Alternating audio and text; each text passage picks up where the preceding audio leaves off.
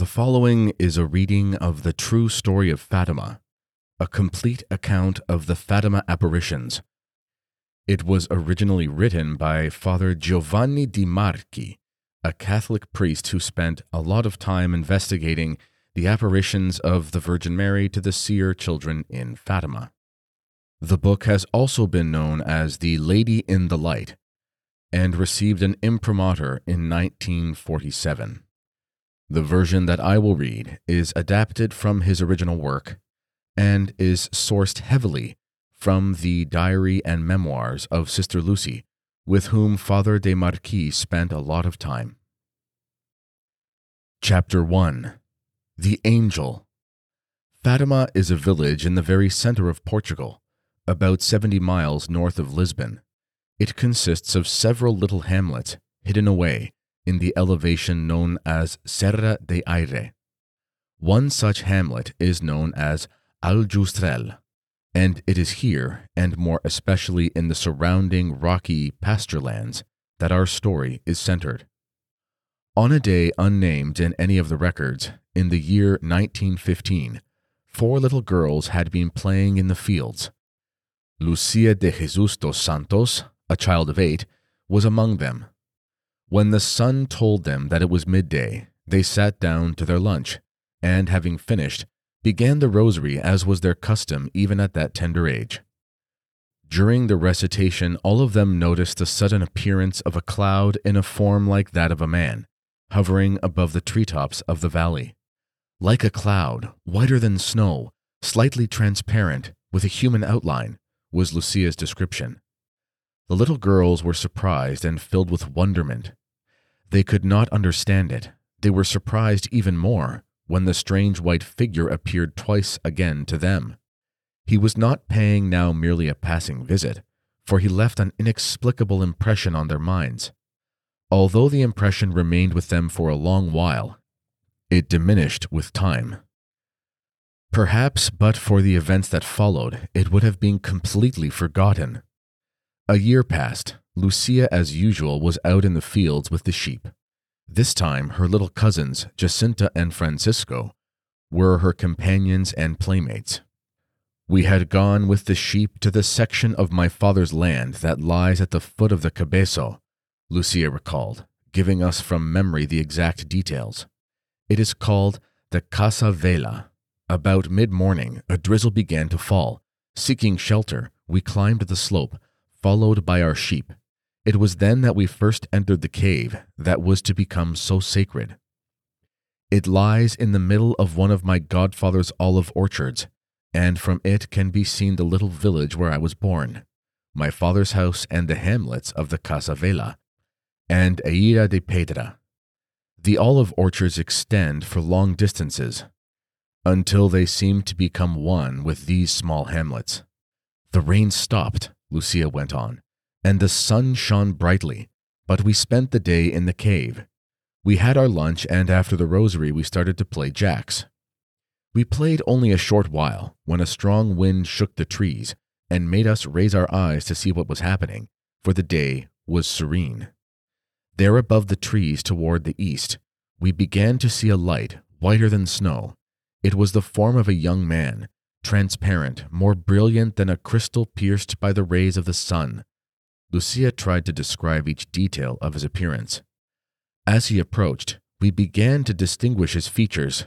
We were so surprised and half absorbed, and we could not utter one word. He came near us and said, "Fear not. I am the angel of peace. Pray with me." The angel knelt on the ground and bowed very low. By some inspiration, they imitated him and repeated the words they heard him pronounce. "My God, I believe, I adore, I hope, and I love thee. I ask pardon for all those who do not believe in thee, do not adore thee, do not hope in thee, do not love thee." He repeated this prayer 3 times. Then he arose and said, "Pray this way. The hearts of Jesus and Mary are attentive to the voice of your supplications." The angel disappeared, and the awareness of the supernatural was so intense that for a long space of time they remained there in the same position in which he left them, unaware of their very existence, repeating that same prayer over and over again. We felt the presence of God so intensely, so intimately, that we dared not to speak even to each other. The next day we felt ourselves still enveloped by that atmosphere. Only very gradually did its intensity diminish within us. None of us thought of speaking of this apparition or of recommending that it be kept secret. It imposed secrecy of itself. It was so intimate that it was not easy to utter even a single word about it. Perhaps it made a deeper impression upon us because it was the angel's first clear manifestation. Children being children, the special fervor did wear off, and it was not long before they went back to their daily round of playing, singing, and dancing. One notable effect remained, however, which seemed to fit in with the events that followed. The three little cousins were content to spend all their time together. When the summer months came, bringing with them the scorching heat of the sun, the children were awakened each dawn to take their sheep out to the fields, while the grass was still covered with the morning's dew. When the heat burned off the dew, and the sheep's hunger was dulled, the children led them back again to the barn to stay there until evening, when they would again be led out to the fields. Meanwhile, the three cousins spent their days playing their games under the inviting shade of the fig trees. When they were tired, they relaxed at the well, under the lacy foliage of the olive and almond trees. It was while resting there during one early afternoon that the angel visited them again. Lucia tells us what happened. "What are you doing?" The angel suddenly appeared at their side. "Pray, pray a great deal. The hearts of Jesus and Mary have designs of mercy for you. Offer prayers and sacrifices unceasingly to the Most High." "But how are we to sacrifice ourselves?" Lucia said. "Offer up everything within your power as a sacrifice to the Lord, in an act of reparation for the sins by which he is offended, and of supplication for the conversion of sinners. Thus invoke peace upon your country. I am her guardian angel, the angel of Portugal. Above all, accept and bear with submission the suffering that the Lord may send you." Only Lucia and Jacinta heard the angel's words. Francisco only saw the angel and knew that he was speaking to the girls, burning with curiosity. He wanted to learn what was said. "Jacinta, tell me what the angel said." "I will tell you tomorrow, Francisco. I am not able to speak now." The little girl was so overwhelmed, she lacked the strength to talk. The next day, as soon as he got up, Francisco asked Jacinta, "Could you sleep last night? I was thinking of the angel all night long, trying to guess what he said to you." Lucia told him all the angel said. The little lad could not grasp the meaning of the words of the angel and kept interrupting. "What is the Most High? What does he mean? The hearts of Jesus and Mary are attentive to the voice of your supplications?" When he learned the answers, he became thoughtful, Lucia relates, and then again started asking other questions. But my spirit was not yet entirely free. I told him to wait for the next day. Satisfied, he waited for a while, but he did not miss the first opportunity to ask new questions. It made Jacinta raise her voice, saying, "Take care, we must not speak much about these matters." "Every time we spoke of the angel," says Lucia, "I did not know what came over us." Jacinta used to say, "I don't know what happens to me, but I cannot speak, play, or sing. I don't have the strength for the smallest thing." And Francisco would remark, "Neither can I. What does it matter? The angel is more important. Let us think about him." In later years, Lucia revealed, the words of the angel were like a light that made us realize who God was, how he loved us and wanted to be loved, the value of sacrifice, to what degree it pleased him, and how it was rewarded with the conversion of sinners. From that moment, we began to offer to the Lord everything that mortified us, without trying to find any other ways of mortification or penance than passing hour after hour bowed to the ground, repeating the prayer that the angel had taught us. Autumn drew near. The children set out with the sheep to the hills for the whole day. They were due for another surprise visit. We wandered from Pregueira to Lapa, going around the hill by the side of Ajustel and Casavela. Lucia continued her purport. We said the rosary there and the prayer that the angel had taught us in the first apparition. Then the angel appeared to us for the third time. He was holding a chalice in his hand.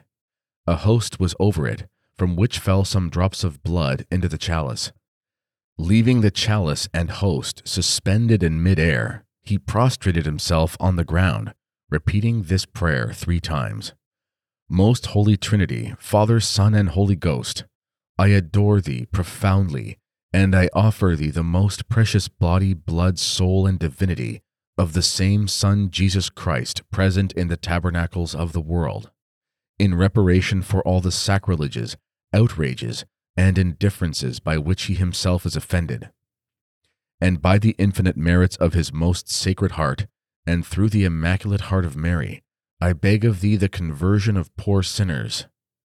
The angel then arose, and holding the chalice and the host again, he gave the host to Lucia, and the contents of the chalice to Jacinta and Francisco, while he said, Take and drink the body and blood of Jesus Christ, horribly outraged by ungrateful men. Make reparation for their crimes, and console your God.